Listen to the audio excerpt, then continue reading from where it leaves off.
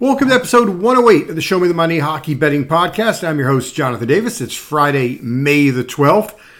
Hope everyone has a great weekend up ahead and Mother's Day weekend, so make sure take care of your mom for sure this weekend. All right, two games to get to tonight on the card. We've got Edmonton in Vegas and the Maple Leafs hosting the Florida Panthers, trying to stave off elimination once again as they are down in their series 3-1.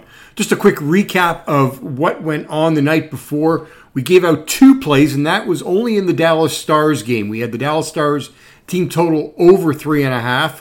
That hit pretty early. Dallas building up a 2-0 lead in the first, scored goal number 3 early in the second, and go on to that 5-2 win.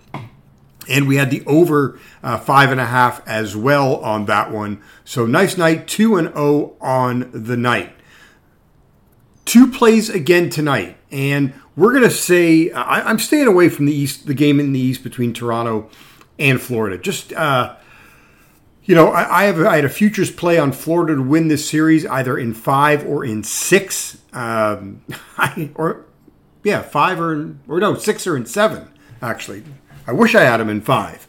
This is a tough one for me tonight. I mean, look, I hope it goes another game. I don't know. I don't think it will go another game.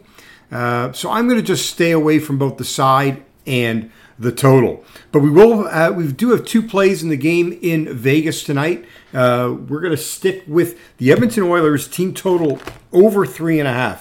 Edmonton has hit at least 4 goals in 7 of their last 9 meetings against the Oilers. They've hit it 3 of the 4 games here in the playoffs.